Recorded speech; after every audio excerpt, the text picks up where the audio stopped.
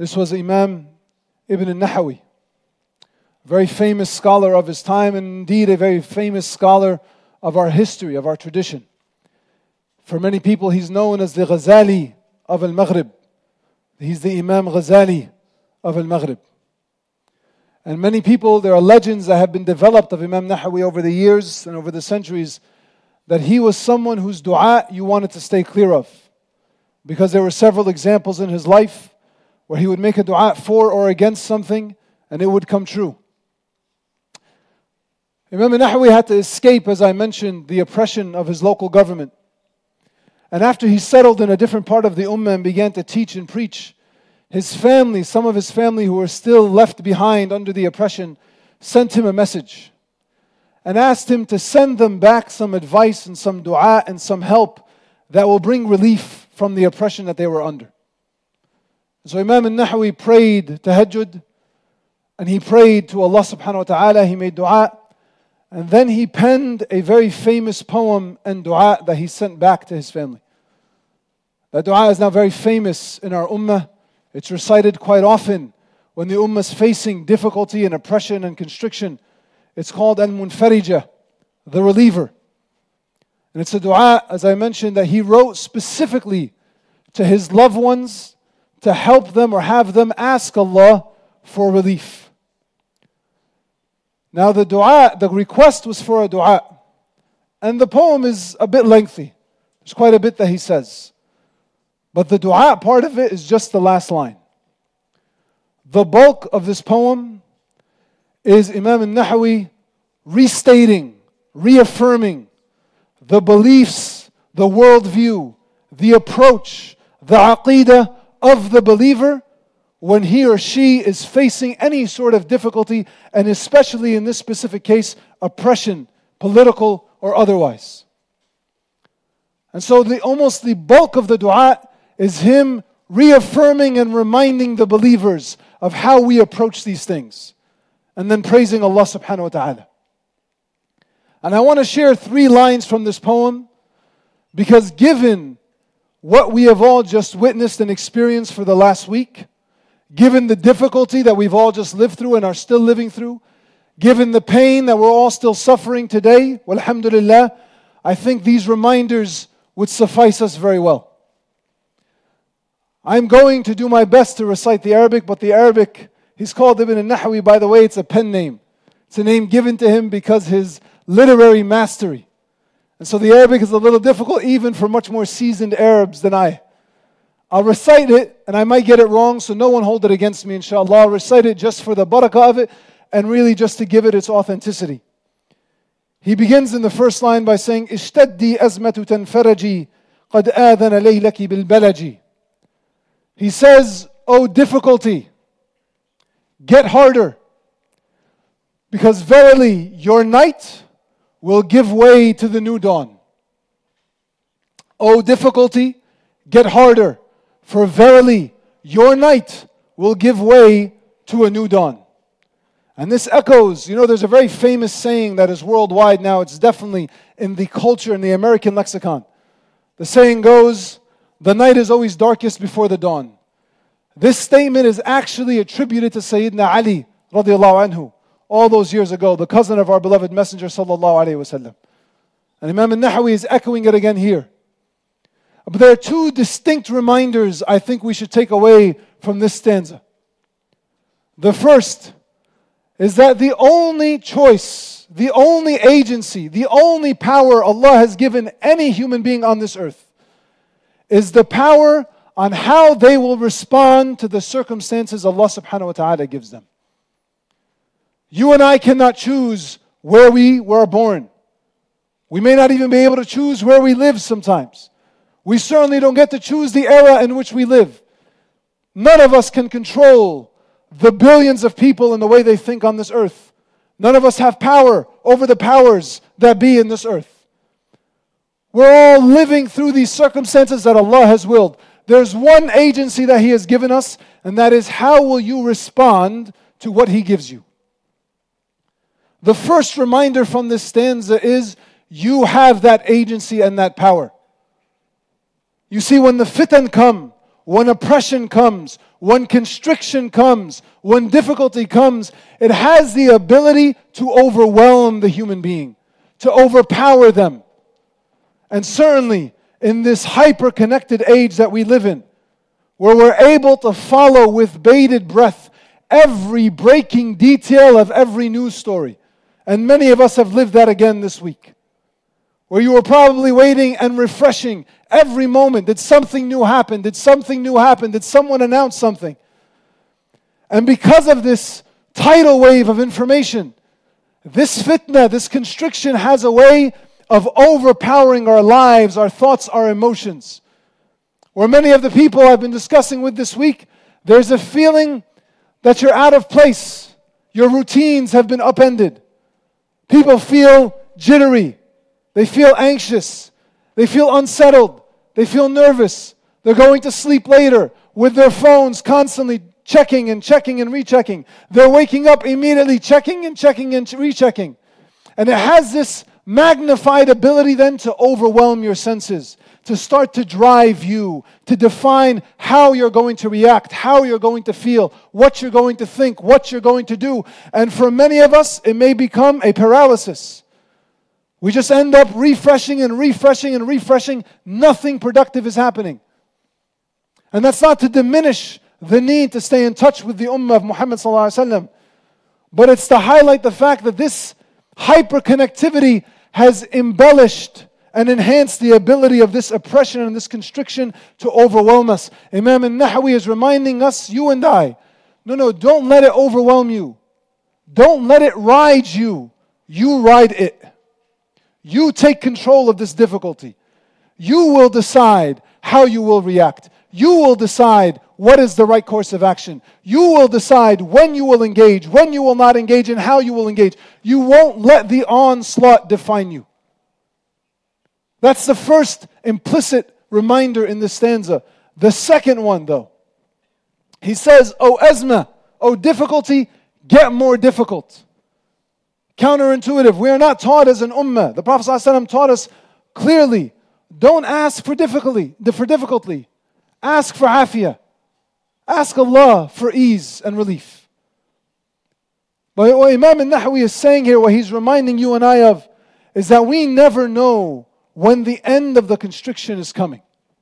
You know, there was a very famous and popular business book that got published sometime in the last 2 decades here in America. The book is called Good to Great. And there's one story that has stuck with me. I've mentioned it sometimes in the past here on this minbar, but it's stuck with me for a very long time.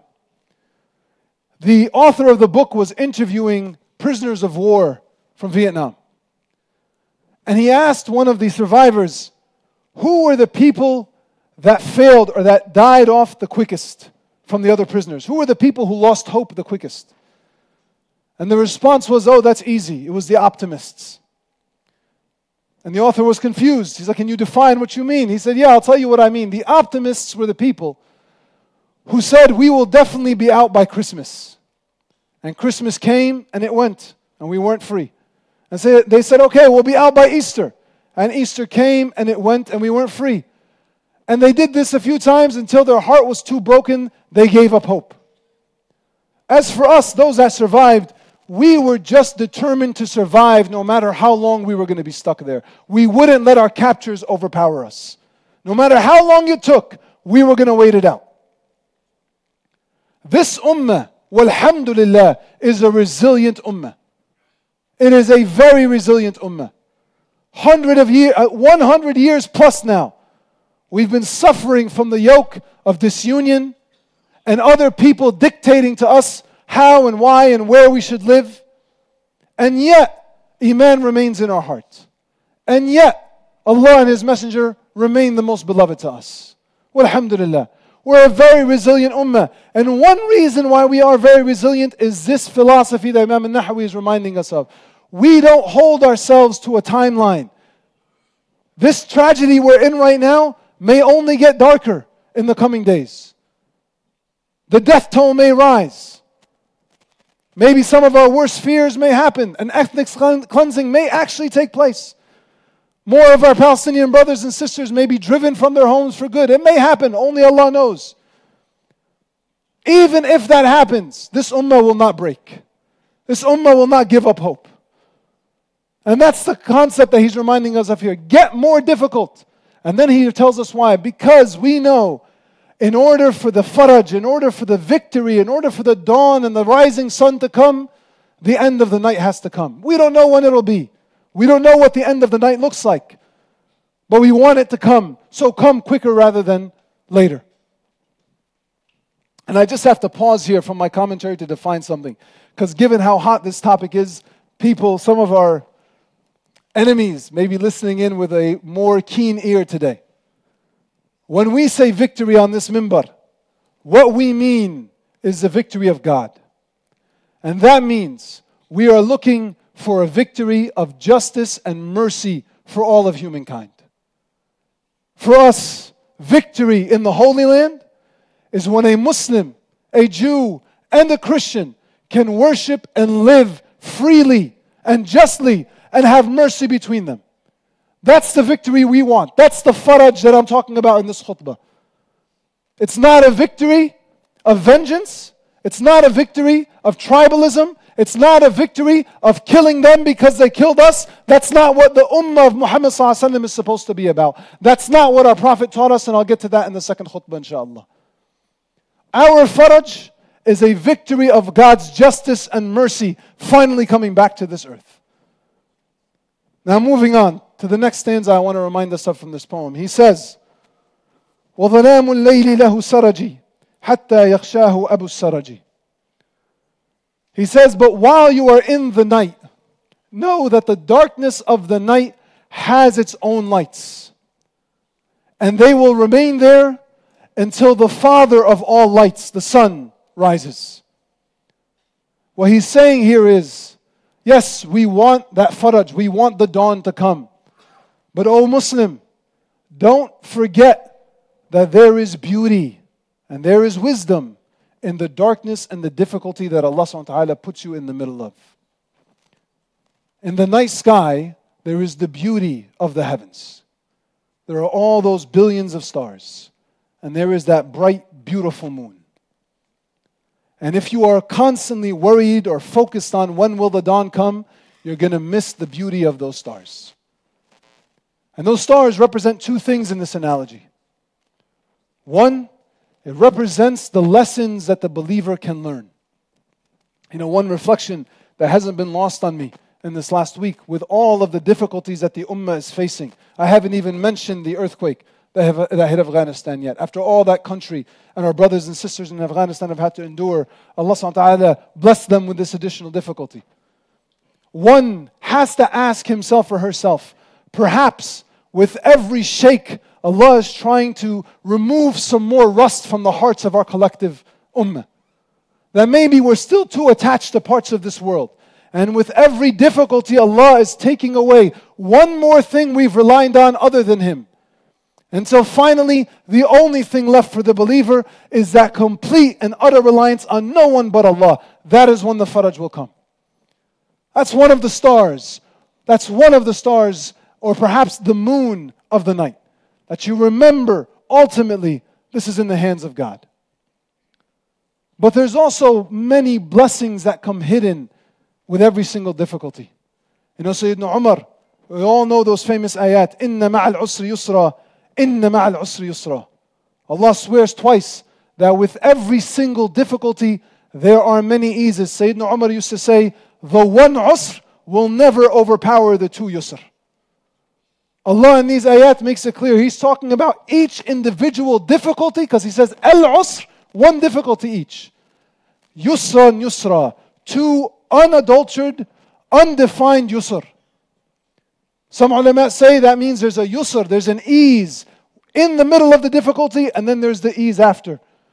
But Sayyidina Umar says, no, this is a promise from Allah. The ease that you get hidden in a difficulty will never overpower the difficulty of that constriction. Just in the last week, we have seen tons of beauty. Yet again, may Allah subhanahu wa ta'ala preserve our brothers and sisters in Gaza. Every time they are bombed to smithereens, the videos that come out reignite our faith in our ummah. Walhamdulillah. All of you, I'm sure, those of you especially who have connections to that land, you've seen the videos coming out. You've heard the voice notes coming out. People living through bombs. You can hear the bombs falling in the background. And they say to us, we're good. We pray that Allah blesses you the way He blessed us. And you'll find these little children sitting on the ground, cowering. You would expect them to be cowering in fear, covering their fear with the dhikr of Allah subhanahu wa ta'ala. You find sons burnt to a crisp, but still alive, next to their fathers, weeping over them, telling them, don't worry, my father, I am okay. Allah is with us. What beauty! What beauty! Yes, we're in the midst of this hardship, but what beauty is Allah showing us, walhamdulillah. And then here in this country, walhamdulillah, this is maybe the third or the fourth time American Muslims in my generation are living in this rhetoric lead up to war. And I saw this week from my Muslim brothers and sisters in America something that again reignited my faith in our ummah. All of you, I'm sure, received one form of email or another from your school, from your municipality, from your corporation, showing unadulterated sympathy for the lives lost on one side and completely dehumanizing and forgetting, sometimes explicitly, sometimes implicitly, the pain and the suffering of our brothers and sisters, and the pain and the suffering that you and I are feeling. And where in past years the Muslims might have sucked it up because we felt like we didn't belong, dozens of Muslims just in my own social circle, on their own, took initiative to email their representatives, to email their bosses, to email the deans of their schools, telling them why their messages were unbalanced, unfair, incorrect. And doing so with the character of a Muslim, alhamdulillah. And doing so with the intelligence and the capacity of the education that Allah subhanahu wa ta'ala gave them. Alhamdulillah. Look at the barakah. Look at the stars Allah is allowing us to witness in this night sky. If we're constantly just waiting for that dawn, we're going to miss all of this beauty.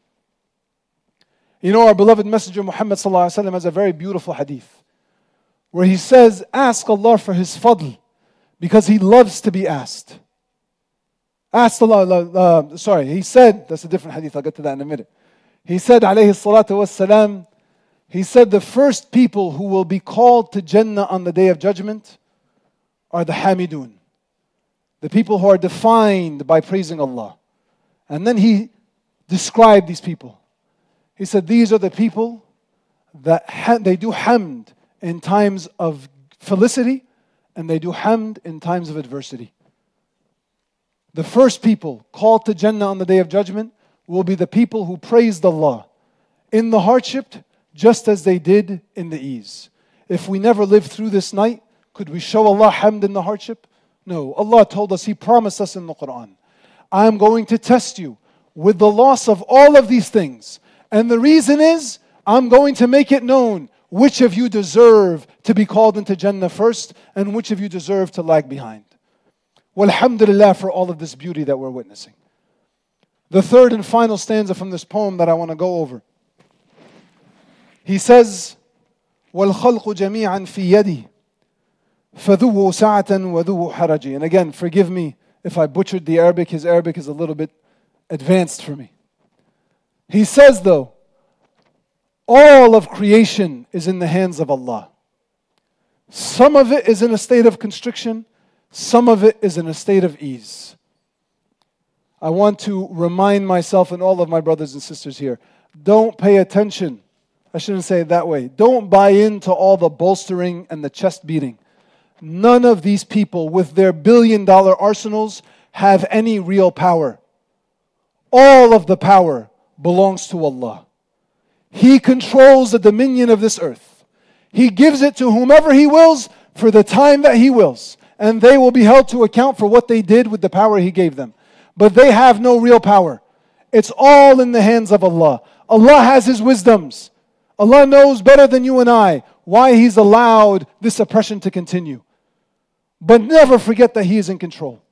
As one of my teachers loves to say, history is nothing but a series of surprise events. Now this has two meanings. One, Allah is the only one. He says, kun fayakun. He says, be, and it is. 1,000-year-old hierarchies can be upended in a moment if Allah wants them to be. Allah can change the status of this ummah today if He wants. And we ask Him to do that for us, inshallah. But the other reality is, you and I don't have the full picture, and we never will. Good comes back to this earth and is built on this earth little by little, by and large. That's the sunnah of Allah. But we don't see it happening.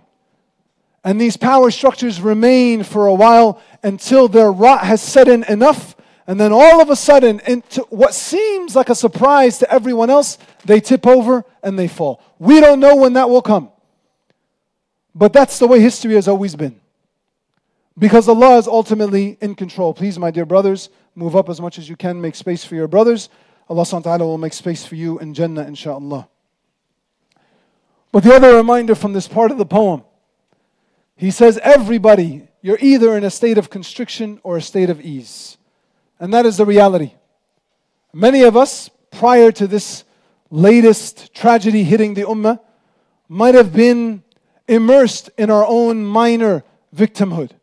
We might have been immersed in our own narrative of victimhood. We might have been so overwhelmed with our own difficulties. We had convinced ourselves that somehow Allah hadn't given us good things in our life. And then the images of Gaza flash across your screen and you're reminded of all the ease and the blessings and the barakah Allah has put in your life. You're in a state of material ease. Your brothers and sisters in Gaza are in a state, the exact definition of constriction, where this expansive earth has been made narrow on them. But I want to highlight, the reverse is true when it comes to the spiritual states. Wallahu alam. When you see the videos and the messages and the voice notes that come out of these lands hit with difficulty, and the believers have a clarity of their belief, where they tell you, do what you can for us, but no, we are in a good place with Allah. Walhamdulillah. May Allah give you the station that He gave us. May Allah give us the station He gave them. They are in a state of expanse spiritually.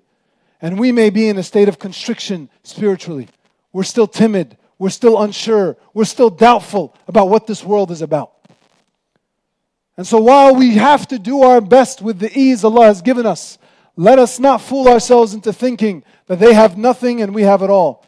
Our brothers and sisters in these areas hit, in Gaza primarily that I'm referencing today, have such an expansion in their chest, walhamdulillah. May Allah increase it for them and give them expansion in their material world. And never forget, Allah remains in control. Now there are dozens of stories from the seerah that I could have picked to bring these concepts together. But before I go to the break, I just want to say, the entire seerah of our beloved Master Muhammad al-Mustafa sallallahu alayhi wasallam is a manifestation of everything I just said. Imagine yourself born in Mecca when the Prophet sallallahu alayhi wasallam comes, and you hear his message, and you believe in him, the way Khabbab radiallahu anhu believed in him in the early stages of Mecca. And you have to live through 13 years, year after year after year. Quraysh is killing you, torturing you, stealing your wealth, slandering you, blaming you. How many of us would have gone and complained the way Khabbab did to our beloved messenger? أَلَا تَسْتَنْصِرْ لَنَا يَا رَسُولَ اللَّهِ. Won't you ask for victory, Ya Rasulullah? And how many of us would have expected the response of our beloved messenger? Wallahi, the victory will come, but you're a people who don't have patience. Could you have waited those 13 years? The Prophet, after those 13 years, has to run away in exile, and it still doesn't get easier. He goes to Medina, they get sick, they're poor, and it's not like they're left alone. Quraysh comes out to Badr, believing wholeheartedly, it's over, we're going to kill Muhammad today. They bring their women and their wine to celebrate. And Allah does away with them in Badr. And it still doesn't end. The Muslims suffer at Uhud. And then the Muslims have to suffer through Al-Khandaq. After those 13 years in Mecca, at least another 8 go by of constriction for our beloved Master Muhammad sallallahu alaihi wasallam, who is more beloved to Allah than all of us are. Another 8 years go by, and he is in constriction. And it's just that last year or so where Allah gives him the expanse. The entire seerah of our beloved messenger is an example for us in this. And ultimately, know, my dear brothers and sisters, just as it did for Muhammad ﷺ, at some point, this victory will come for us. And if you're wondering why we are waiting so much, before I go to break, I'll leave you with this one hadith. The Prophet ﷺ says, ask Allah subhanahu wa ta'ala for His fadl, for He loves to be asked for His fadl. And He says, and know that waiting for the faraj of Allah is an act of ibadah. So those of you wondering, how much longer are we going to wait? Those of you wondering, what is the beauty of this night, this darkness we're living through today? One of those beauties, one of those wisdoms is, the entire ummah is in a state of ibadah. And the language that the Prophet used is, khayrul ibadah, the best of ibadah, the best state of worship is to be in a state where you're waiting for the faraj from Allah subhanahu wa ta'ala. Allah has put the entire ummah in a state of ibadah. Walhamdulillah. وأقول قولي هذا واستغفر الله العظيم لي ولكم ويا فوز المستغفرين استغفر الله.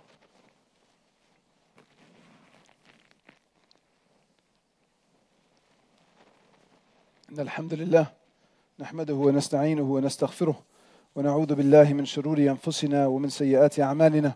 أما بعد, my dear brothers and sisters, I ask you for a little bit of laxity. I still have a little bit more I want to tell you. And I promise I tried to shorten it as much as I could. But there were two parts to this khutbah I felt needed to be shared. The first was the spiritual reminder that I gave in the first khutbah. But the second is, we do actually have calls to action as an ummah. We do. On a large scale, what you have been doing, the calls that the masjid and every khatib and scholar has put out to you in America to do good, continue doing it. Don't let the tragedies of the day distract you from the good Allah has put in your path. Be a good father, a good mother, a good husband, a good worker, a good doctor, a good lawyer. Perfect your craft, perfect your character, and do good wherever Allah puts you. With every little bit of good, the collective beauty of this world goes up. So do not get discouraged or distracted from the good you are doing. But there is a new struggle, or at least a resurgent struggle, that we are going to be in the crosshairs yet again, unfortunately, for us. I still remember after 9/11, I remember in the lead up to the Iraq invasion, and I remember to the lead up to the Afghanistan invasion. All of the rhetoric that came our way. When these wars intensify, all of war is deception, as our Prophet ﷺ told us. They come with an intensified war of propaganda and information. And we've all lived it this past week, where it's become incredibly difficult to tell what is true, what is right, what is wrong, who's speaking truth, who's lying, who has interests, who can I trust? And unfortunately for you and I, we are going to be directly in its crosshairs yet again, because we live in the superpower backing this oppression. We live in the superpower supplying the propaganda. And we have our sympathies with our brothers and sisters being oppressed in that part of the land. And we're going to have to struggle this struggle while thinking about three distinct groups of people. It's not easy. We have to worry first and foremost about ourselves and our children, our own self-preservation. There are already attempts in the Western world to demonize any support of the Palestinian cause. There are already attempts to bring back all of those ridiculous racist tropes about Muslims and Islam. We're going to be in the crosshairs. Our kids are going to have to, if Allah wills that this continues, potentially suffer the way my generation did, for whatever suffering that really was. But we're going to be under the constant microscope yet again. Do you condemn? Do you condemn? Do you condemn? With an immediate assumption that we're somehow people who want to kill innocents. We're the first group we have to worry about. The second group we're going to have to worry about is our brothers and sisters overseas. We've seen this script play out too many times. We see it happening again in plain sight. The language of genocide is starting again. And we have to. It is our duty to stand up for our brothers and sisters there to whatever degree we can, and this is the degree we can as a community. Not every individual has to, but as a community, we have to wage this struggle. We have to push back against the rhetoric. Because if we don't, more of our innocent brothers and sisters may die. And so after worrying about our own self-preservation, we have to make sure to defend our brothers and sisters as much as we can. And the third group we're going to have to worry about is our non-Muslim neighbors, who may be at one time or another on the other side of the struggle from us. But our mission is not a narrow-minded nationalistic mission for land. That's not what the mission of Muhammad ﷺ is or was. Our mission is the mission that was given to Adam alayhi salam and given to all of the prophets through Musa and Isa and Muhammad sallallahu alayhi wasallam.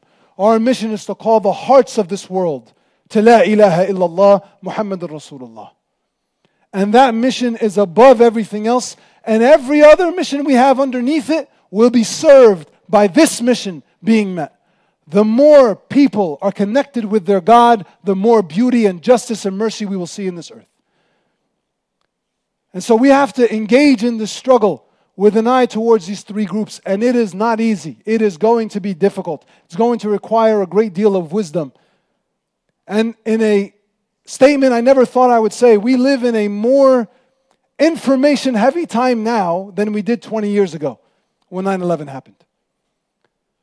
And that mass information hasn't brought clarity, it's brought way more confusion. And so I want to remind you of three important reminders. If we want to make sure to get through this struggle correctly, there are three things we have to remember. Number one, when the darkness of confusion falls over you, only the nur of Allah will guide you to what's right. Do not expect your mind or your capabilities to do investigative journalism by looking at some tweets or Googling some news stories to be sufficient to help you know what is true and what is not. Only the nur of Allah will do that. And the nur of Allah has to be cultivated in the heart. That means you have to struggle. You have to struggle to purify. I have to ask Allah for forgiveness for my sins. I have to stop doing those things. I have to increase my ibadah, my worship to Allah. Because only a heart filled with the nur of Allah will be able to see the right way forward. The second thing we have to remember is to hold on, clench on with your teeth if you have to the sunnah of our beloved Master Muhammad sallallahu alayhi wa alihi wa sahbihi wa sallam. One thing that I worry about, our community, unfortunately, has lost its own language. It's lost its own way to articulate itself through these struggles. And so we end up adopting the language of enemies sometimes, and we end up adopting the language of allies, well-meaning allies, but they don't share our ultimate mission. They agree with us on this cause, walhamdulillah, and we will work with them on this cause. But they don't share our mission. We are not revolutionaries out for a bloodlust. We are not out for vengeance. Our beloved Master Muhammad did not win over Mecca with bloodshed. He was exiled. His people, his followers were killed. He never came back and did that to the people. The great miracle of our Master Muhammad was that those very same people who hated him for those 20 years came to love him before he left this earth. They came to believe in Allah before he left this earth. And if we adopt the tactics and the language of even our allies, I worry that we will stumble and fall in this struggle. We don't believe in tit-for-tat justice. We don't believe in doing things for vengeance. We believe in doing things lillah. And we will speak the truth, and we will stand up for what's right. But we will be merciful when it's time to be merciful. We will be forgiving when it's better to be forgiving. And we will keep an eye to the fact that at the end of the day, even the worst of those perpetrators and oppressors on this earth today, I don't want to mention their names, people that I hate with such fierceness in my heart for the oppression that they have put on this earth, they are not worse than Fir'aun. And Allah told Musa, go to Fir'aun and speak a kind word, perhaps his heart will come back to me. We will never close the door on any human being so long as they are alive. And to do that properly, hold on to the sunnah of our beloved Master Muhammad sallallahu alaihi wasallam. And the last thing I want to remind you and I of, it feels lonely sometimes. It does. when you see the world descending on people who look like you and think like you and believe like you, and you see people cheering on their deaths and then telling you that they deserve that death, and then telling you that they are the murderous, crazy idealists that need to be removed from this earth. It hurts and you feel alone, but you are not alone. Look how packed this masjid is. Look how packed the masjids of this country are. Look how packed the masjids of the earth are today, praying for our brothers and sisters over there. You are not alone. But in order for you to remember that you're not alone, you need to lean into this community. Not for the masjid's sake, for your sake, for your family's sake, for your children's sake. It can get lonely in this struggle, but it doesn't have to be. Build those bonds of brotherhood together. Stick to one another. Stay with the masjid. Stay with this jama'ah. Let us struggle together. Allah will put His barakah with us. I ask Allah subhanahu wa ta'ala to make you and I to be from those who hear what is said and follow the best of it. Oh Allah, all thanks and praise are due to you until you are pleased with us. And all thanks and praise are due to you if you become pleased with us. Ya Allah, forgive us our sins and accept from us our repentance. Ya Allah, we ask of you Jannah and we seek refuge in you from the hellfire. Oh Allah, please send an abundance of peace and prayers upon our most beloved Muhammad sallallahu alayhi wa sallam. Oh Allah, you are the one who says kun fayakun. You are the one who says be and it is. Ya Allah, all dominion and power are in your hands. Ya Allah, you know the condition we come to you in. You know better the condition of our brothers and sisters across the world. And Ya Allah, you love them way more than our hearts love them. You know what they need, Ya Allah. We ask that you grant them their victories. Grant them their faraj. Ya Allah, remove the yoke of oppression from their necks. Ya Allah, we ask that you honor us by using us to remove this oppression from their necks. Ya Allah, we ask that you give us thabat, give us steadfastness in our belief, give us steadfastness in our character, and make us people whom you love. People on the way and the millah of our beloved Messenger Muhammad sallallahu alayhi wa sallam. Wa akhiru da'wana alhamdulillahi rabbil alameen wa aqim as-salah.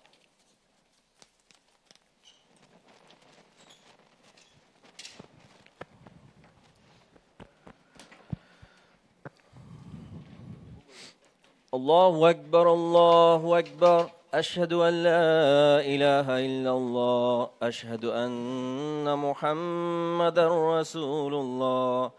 حي على الصلاة حي على الفلاح قد قامت الصلاة قد قامت الصلاة الله أكبر الله أكبر لا إله إلا الله. استووا واستقيموا يرحمكم الله. Straighten the rows and fill in all the gaps. Try to fill in every line all the way to the right before you start a new one.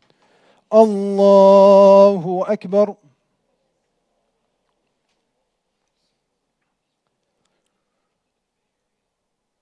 بسم الله الرحمن الرحيم الحمد لله رب العالمين الرحمن الرحيم مالك يوم الدين إياك نعبد وإياك نستعين اهدنا الصراط المستقيم صراط الذين أنعمت عليهم غير المغضوب عليهم ولا الضالين آمين.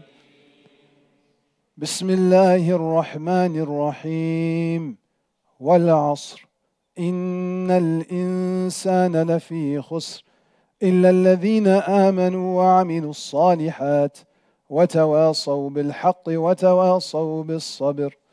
الله أكبر.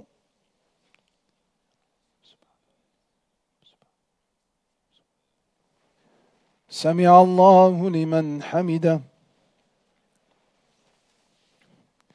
الله أكبر.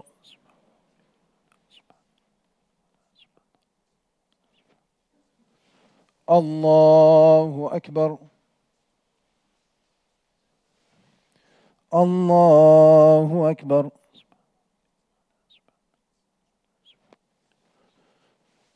الله أكبر.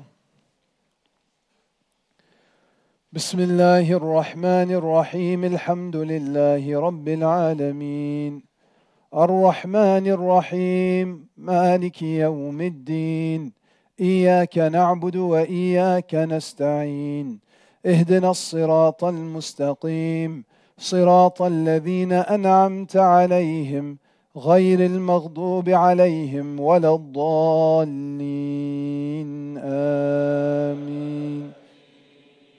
بسم الله الرحمن الرحيم. قل هو الله أحد الله الصمد لم يلد ولم يولد ولم يكن له كفوا أحد. الله أكبر. سمع الله لمن حمد. الله أكبر.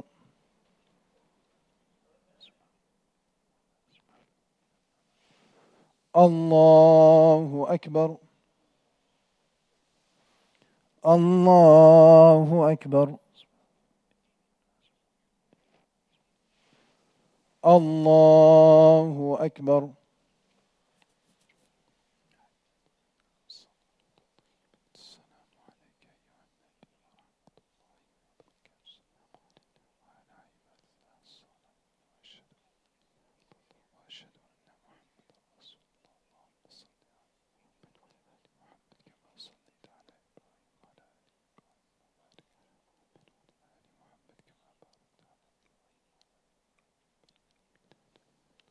السلام عليكم ورحمة الله. السلام عليكم ورحمة الله.